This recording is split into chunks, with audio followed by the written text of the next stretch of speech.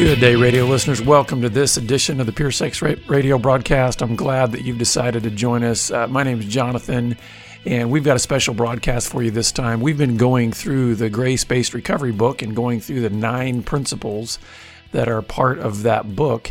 And so this week we're going to be looking at the 6th principle, grace to persevere. How do you deal with just the temptation to want to quit, to give up? I mean, it's difficult work. Recovery is hard work. We like to say, as Dallas Willard once put it, grace is not opposed to effort, but it is opposed to earning. And so there's still work to be done in recovery, and a lot of times there's a temptation to want to quit. So how do we persevere? How do we push through? And so this is going to be from the webinar that we did on that particular principle. If you'd like to get more information about the book or about the webinar series, just go to gracebasedrecovery.com, and you can get access to all the previous webinar videos, as well as you can get access to the book. So again, this episode is going to be about grace to persevere. We hope it blesses you, and we look forward to getting your feedback. You can give us feedback through our Twitter channel at Pure Sex Radio, or you can go to our website at puresexradio.com and contact us from there. So enjoy the episode.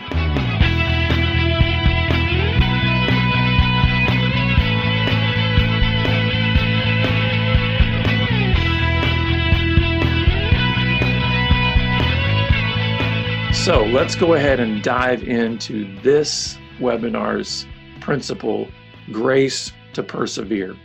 The main idea in this chapter in the book is that we are embracing faithfulness. We are embracing faithfulness. The idea that recovery is a process that takes time, and it comes with many peaks and valleys. So freedom comes to the one who never quits. And we need grace in order to persevere. The key scripture passages for this lesson are found in James chapter 1, verses 22 through 25, and also Proverbs 27:17. So let me read those verses to you. So first, in James chapter 1, we're told to be doers of the word and not hearers only, deceiving yourselves. For if anyone is a hearer of the word and not a doer, he is like a man who looks intently at his natural face in a mirror. For he looks at himself and goes away and at once forgets what he was like. But the one who looks into the perfect law, the law of liberty, and perseveres, being no hearer who forgets, but a doer who acts, he will be blessed in his doing. And then also, Proverbs 27:17, a very famous and common passage that we see a lot of times in recovery ministry and in growth ministries is, as iron sharpens iron, so one man sharpens another. And we're going to look at that a little bit later in terms of just the process that looks like. So this main idea is that, recovery requires faithfulness, this endurance, this perseverance, the reality that there's no such thing as fast recovery, at least not true recovery. Some people can have fast changes to maybe certain externals, maybe certain boundaries they put in place and behavior modification. But in terms of long-term, a true transformation, a complete paradigm shift in terms of how you live your life and live in freedom, that requires perseverance. So now the next thing we're going to look at is some key thoughts related to this principle of perseverance. First is that faithful perseverance is not about never failing, but about always getting back up. And the way this is stated in the book at the top of page 40, it says, faithfulness is not about never failing, but rather about always eventually returning to your commitment to recovery when you fall. So I'm making the assumption, and I think it's a pretty good one. It's based on my own experience, but it's also based on having over 16 years of dealing with thousands of men, especially in recovery environments. The reality that failure does happen in recovery. Stumblings happen. There are falls in recovery. And so faithful perseverance isn't about saying, I'm going to reach a point where I never fail. But it's about saying, I made a commitment when I entered recovery to say, I want to be one who never quits. And so the idea is when you fall, are you going to get back up and return to that commitment that says, I'm going to keep going? I recognize failings happen. I'm not aiming for that. That's not what I'm shooting for. But when I do fall, I will keep getting back up, whether that's 10 times, 1,000 times, 10,000 times.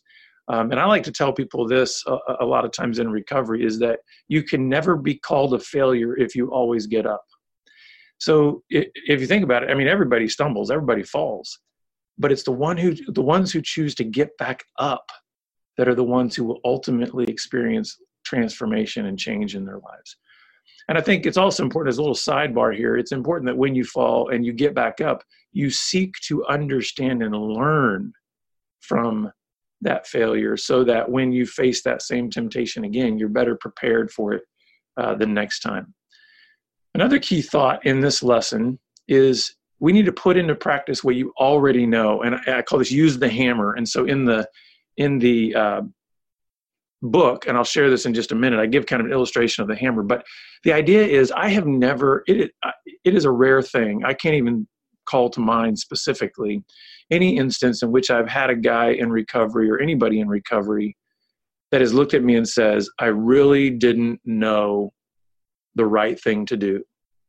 If you think it through, nobody would enter recovery if they did not know the right thing to do. The whole reason you enter into recovery is you recognize, I'm outside of what's good and healthy and right. Nobody would ever enter into recovery if they were truly ignorant of what was right or what was good. So the point of recovery and the point of persevering and really pushing through in recovery is not because, oh, guess what, we had no idea what the right thing to do is. It's more about we have not put into practice the good thing or the right thing.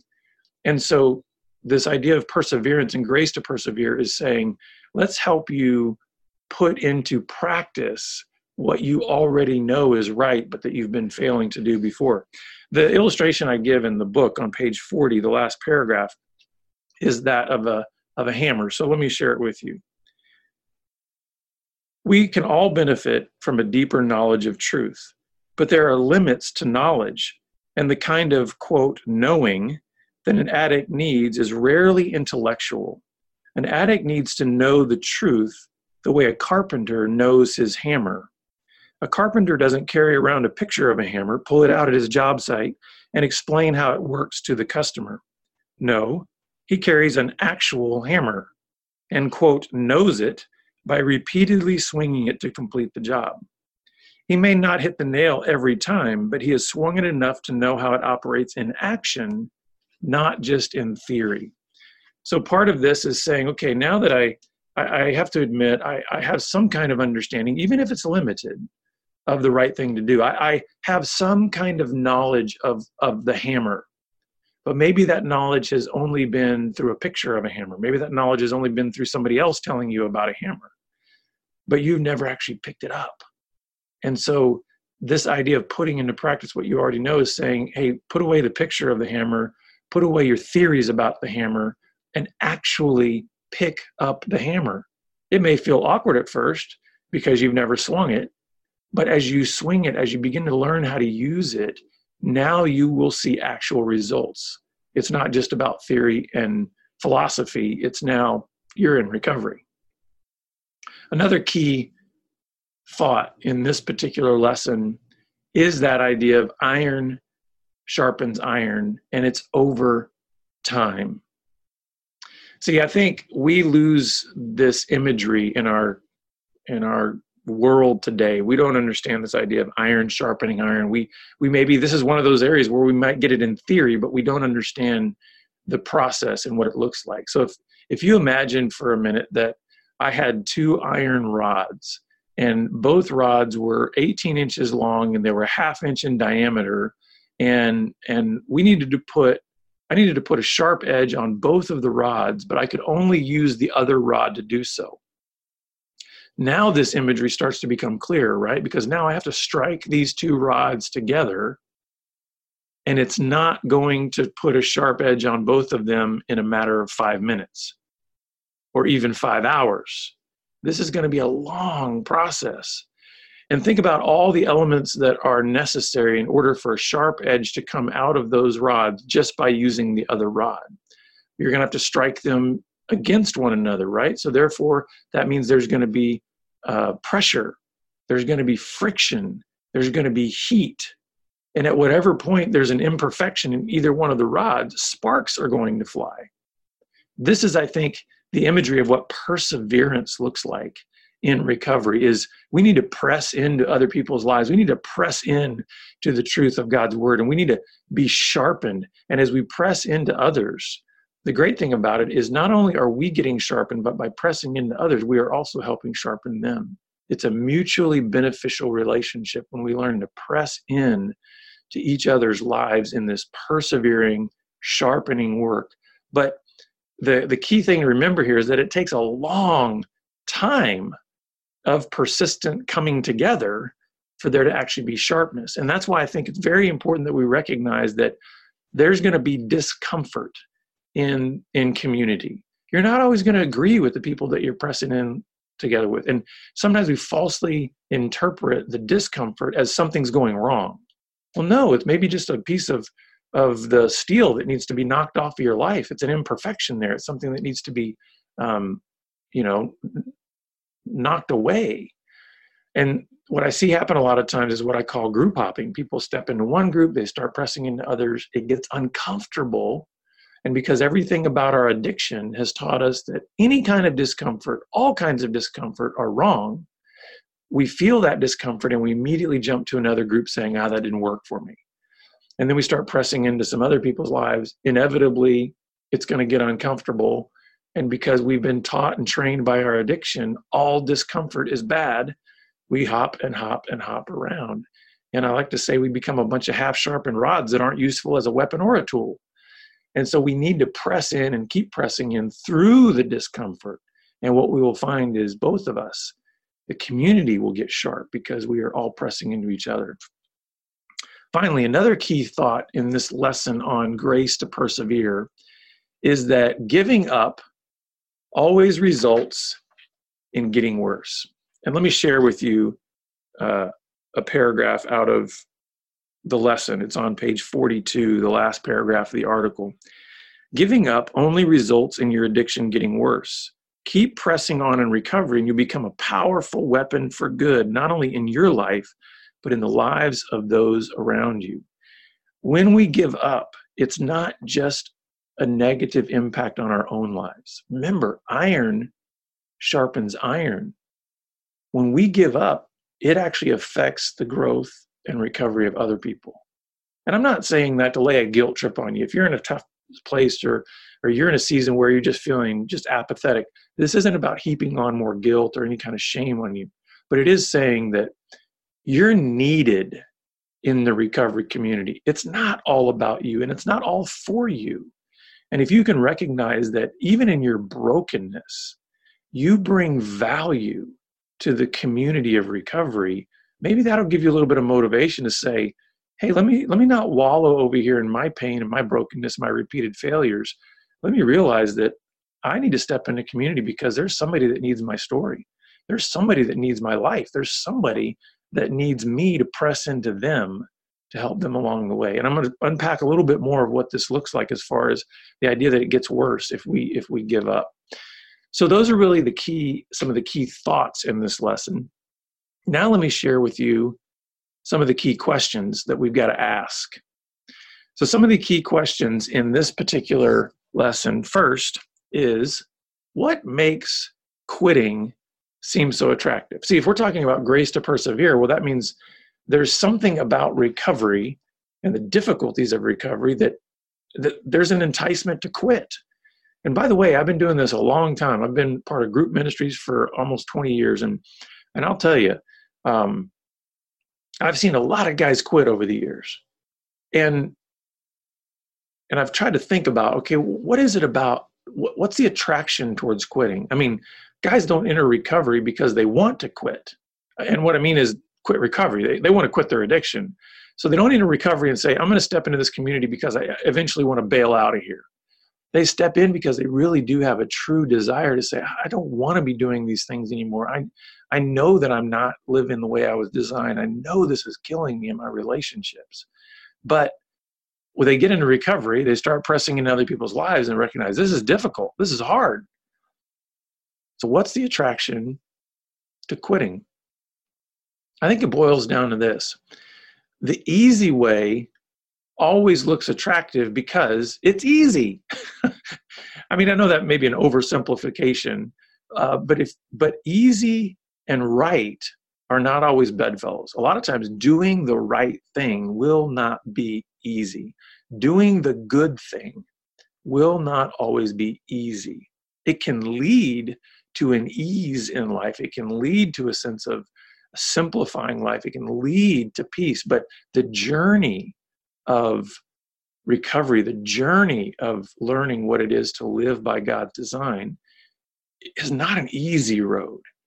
And so I think the attraction of quitting is in this notion that there might be a shortcut to a transformed life. We love to make things convenient in our world, right? Man, give me that 3-second Pop-Tart. Give me that, 30-second Keurig K-cup coffee. I want things to be convenient and simple and easy and right now. Maybe this is some bad news, maybe this is some good news for some of you, but the reality is there's no such thing as a shortcut or any kind of shortcut to a transformed life. There's no shortcuts in recovery. We can learn from those who've gone before us and hopefully gain some wisdom, but even in gaining that wisdom and maybe avoiding certain pitfalls doesn't mean that's a shortcut to recovery. There's still things that we are going to have to do in our own lives that are difficult. The kind of amends that we're going to need to make, the kind of conversations we're going to need to have, the kind of humility that we're going to need to embrace. These are not easy things, and you cannot develop character. You cannot develop godly character through any kind of shortcuts. And so I think the attractiveness of quitting is we come up against all these various barriers and challenges that we're going to need to overcome in order to grow in our character, in order to grow in recovery. And the little quit monster is right next to us saying, it'd be way easier if you took this path. Go this way. I promise you it's going to be easier if you try to circumvent this, speed bump.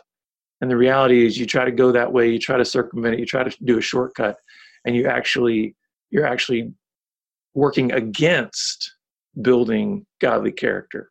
And so quitting is attractive because it's easy, it looks easy, and then it also gives us kind of this false promise that if you go this other way, you can shortcut the transformative process. Another key question we have to ask in relationship to this lesson of grace to persevere and faithful endurance is, why does giving up only result in getting worse? So why is it that when you give up, when you quit, things get worse? Can't you just sort of plateau and stay at the same level? I believe that when you quit recovery, you don't go back to where you started your addiction. You typically are just going to go back to where you left off. So like in my case, my story had led me all the way down the path into behaviors that were beyond just, adulterous affairs, and actually even crossed lines into prostitution, paying for sex. So let's say in my life, 20 years into recovery, I just decided to chunk it all. And I just say, I don't want to do this anymore. It's getting progressively harder to live a life of integrity and purity in the culture in which we live, and just the increased depravity and licentiousness and absolute moral depravity. And I say, I'm just going to bail out.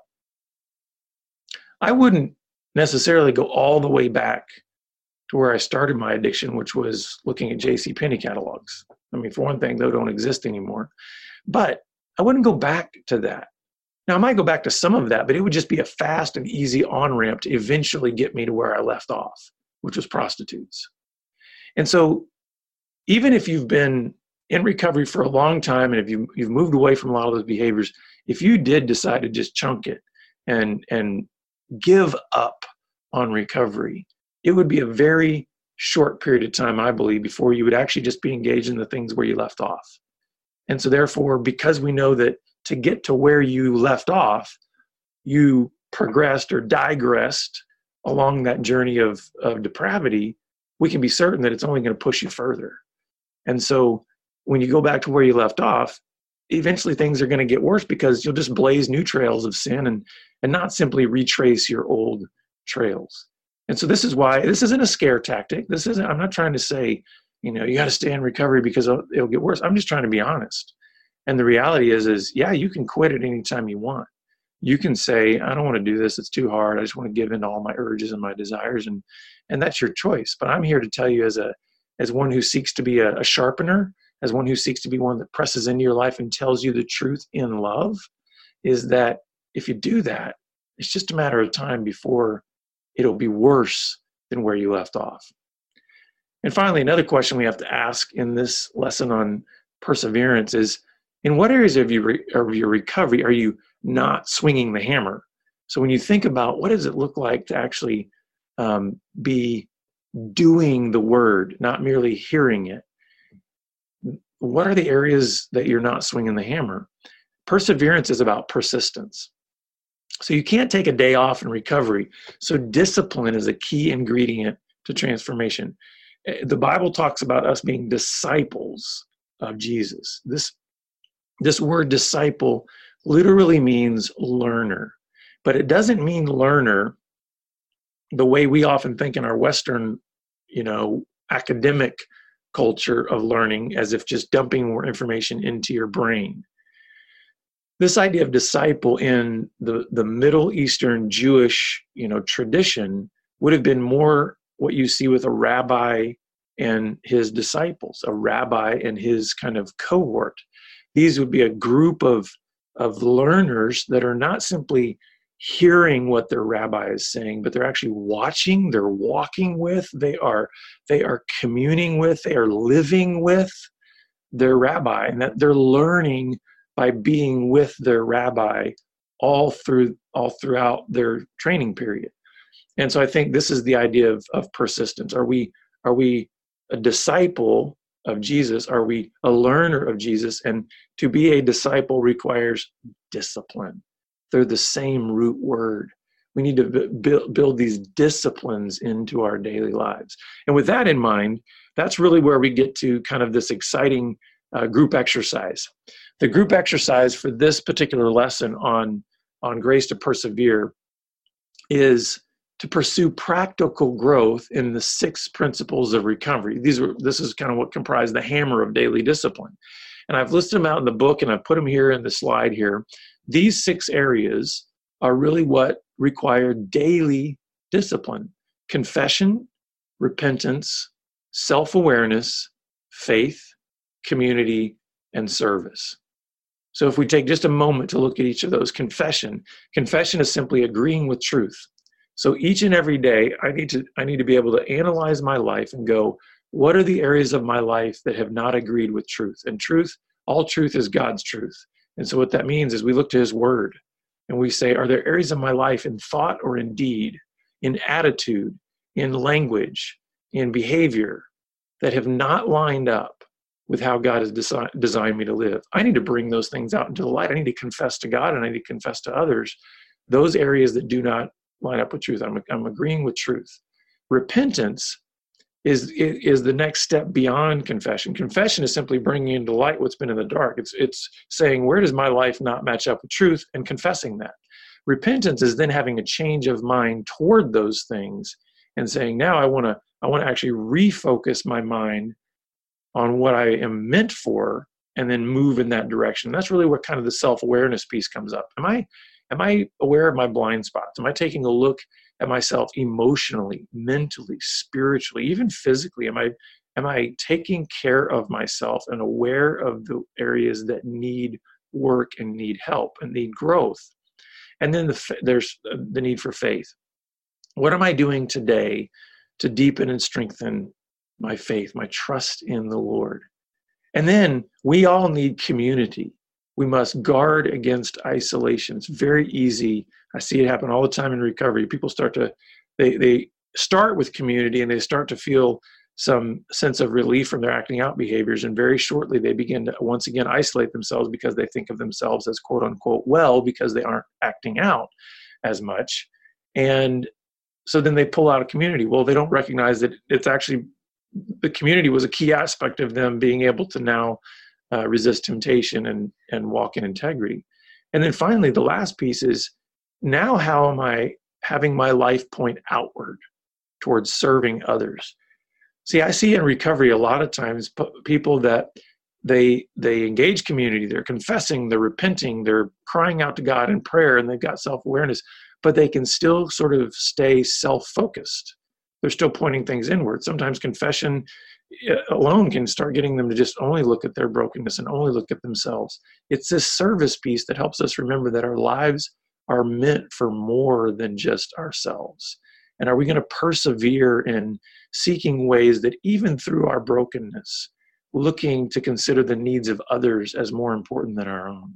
And how are we going to actually take our lives as we're going through this recovery process and use them for the good of others? And so the way this particular group exercise works in this lesson is I invite the group members to write down each of these principles and then just share something specific that they could do to grow in that one area, let's say in the following week or month or whatever. Now, you got to be careful here, because sometimes what can happen is somebody can write down these 6 things and then, man, just go to town, like all these things that need to be confessed and all this self-awareness and all this faith and all this community, all these growth areas. And next thing you know, they've got a list that is crushing them. It's overwhelming them. It's like nobody can do that in a week or what. So what I encourage people to do is think of one thing. Maybe even just pick one of these areas and ask God, what's the thing that needs the most work out of these 6 daily disciplines? And just start with that and begin to, maybe it's repentance. Maybe you're what we call a serial confessor. You're doing okay with bringing things into the light, but you're not having a change of mind regarding that.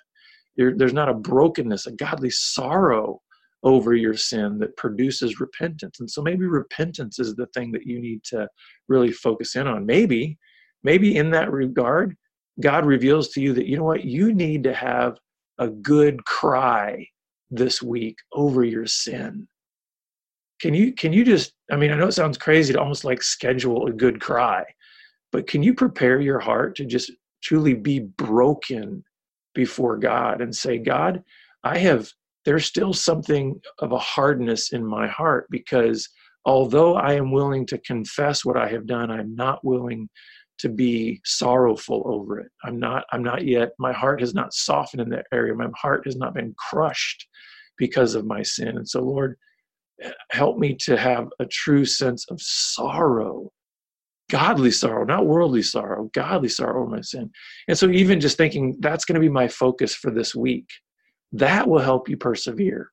So these are the daily disciplines that I think are important to grow in perseverance and grow in grace and in recovery. So I'm going to stop sharing my screen now, and we will get back to the video here. And I'm going to see if, let's see if we got any questions coming in here. Please go ahead and feel free to use the Q&A section of the Zoom to post your questions. We did have somebody ask about how to see the previous webinars. And so if you'll go to gracebasedrecovery.com, then you can, from there, you can get all of the previous webinars, and those are free to access. There's a way to sign up for that and get those, but gracebasedrecovery.com is where you can go for that. Okay, I've got a question here that says, what if I have already given up? And I get that. Okay, how do I pick up the hammer again?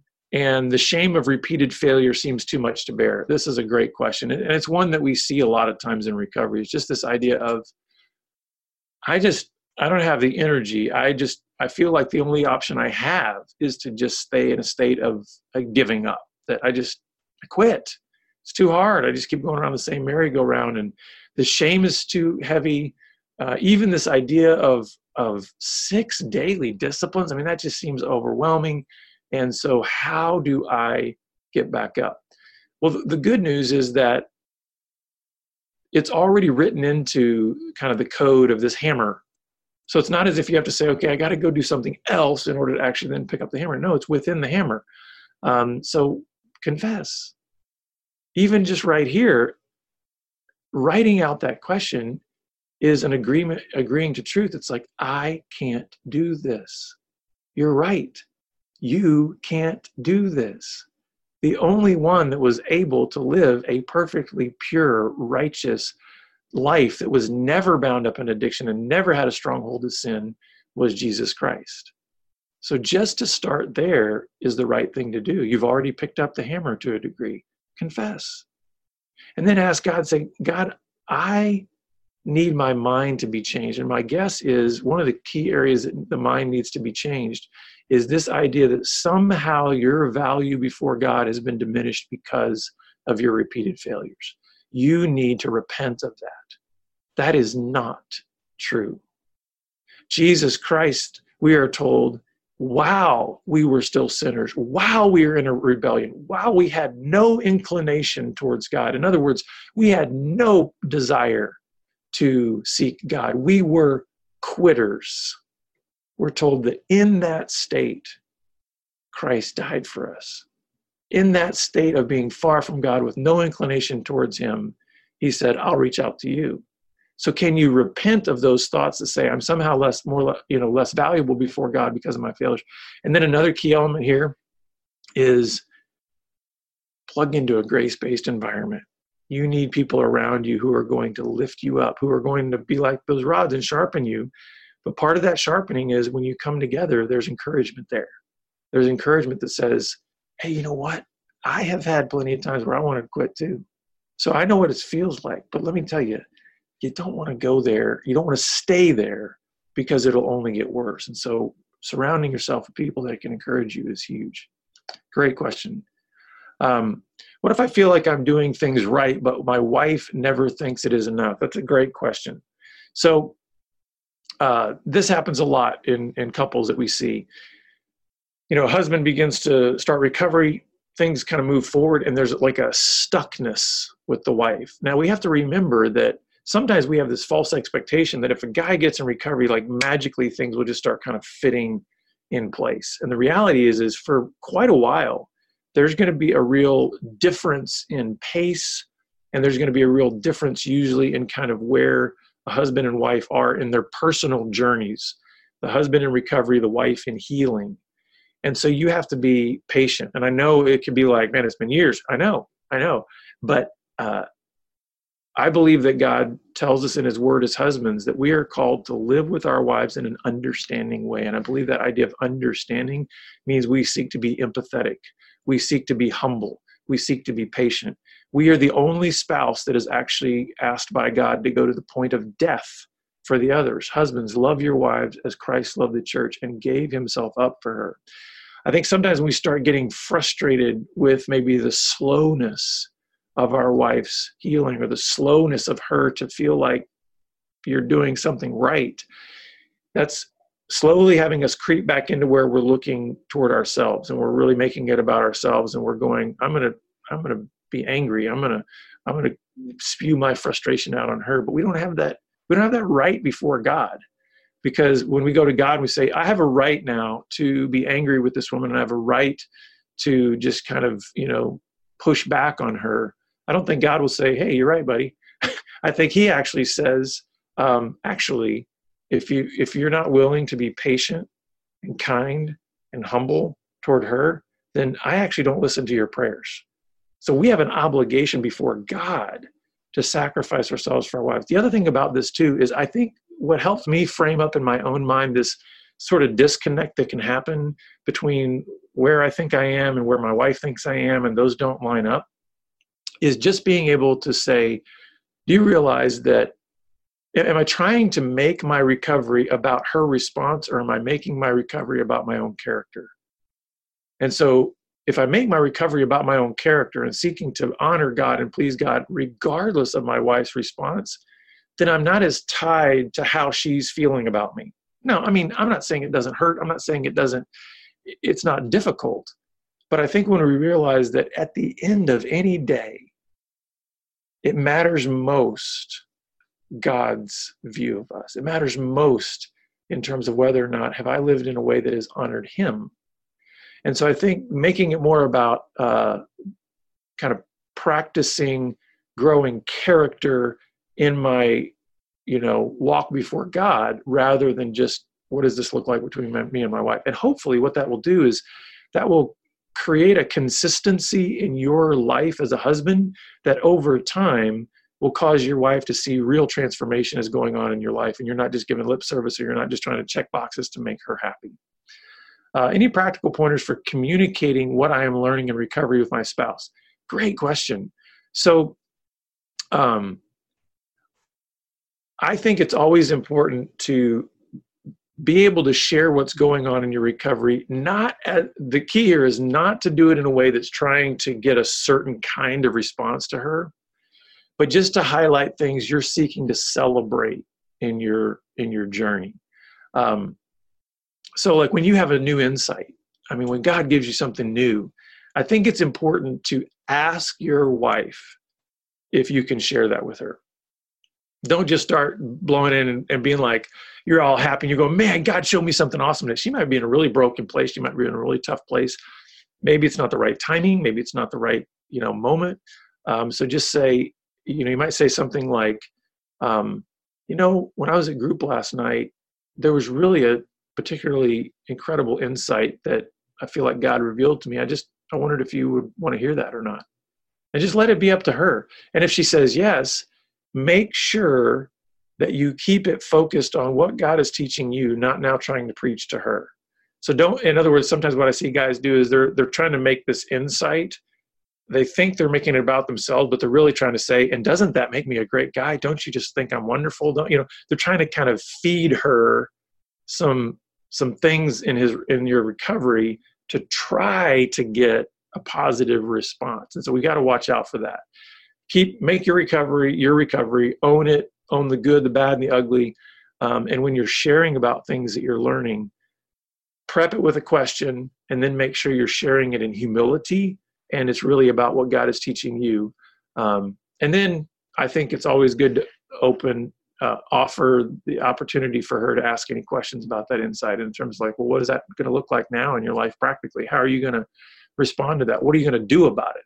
Because I think that's the question a lot of wives have is, great, you got a new insight. Now what are you going to do about it? Like, remember, be doers of the word, not hearers only. One more question that we have here is, what about getting tired in recovery? How do I deal with the fatigue without giving up or going back to my old habits of relief? That's a great question. And here's the way I would answer that question is I really believe that community is the essential element that kind of keeps us energized in recovery. This is not to diminish faith or confession, repentance, self-worth. It's not to diminish any of that. But we need each other in this battle. We need each other in recovery. I really believe that God pours out his power in a unique kind of way in community. I'm not saying that God can't give you incredible power personally and individually in your recovery, but I think there's a different way and a different type, if I could say it that way, of power and energy that he releases in community. And so if you're feeling tired, surround yourself with people that can sort of prop you up, can hold you up. Because guess what? We do get tired on this journey. And that's why we need to recognize too that the outcome is not about a destination. In other words, don't be careful about creating arbitrary destinations that say, my life has to look like fill in the blank, and until I reach that, there's no satisfaction. It's all just, nose to the grindstone. I think actually God, through recovery, wants to actually weave in and teach us how to rest on the journey. And so if you find yourself kind of having these spurts of energy and then complete exhaustion, spurts of energy, complete exhaustion, I want to invite you to a new way of thinking about recovery. I think recovery is meant to actually bring rest to your soul. Read Matthew 11, the end of Matthew 11, where Jesus says, come to me all who are weary and heavy laden. Because he talks about in that finding rest for your soul when we take his yoke upon us. And so I think we need to be in community. Yoke is you're connected to someone. And in that case, you're connected to Jesus, and Jesus will never lead you away from the body of Christ. So it's important that you be in community. And I think that can really help fight against that fatigue and tiredness.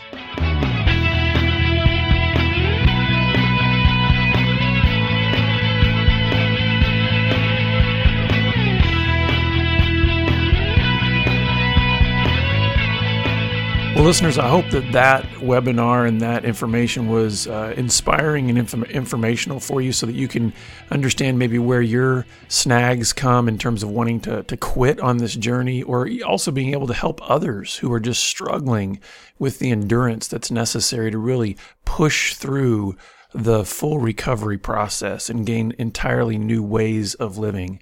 If you've got questions for us, please reach out to us at puresexradio.com, or you can hit us up on Twitter at puresexradio. If you'd like more information about the Grace-Based Recovery book or the webinar series, just go to gracebasedrecovery.com and you get all the information there. We're always so grateful to have you listening to it each and every week, and we couldn't do what we do without you.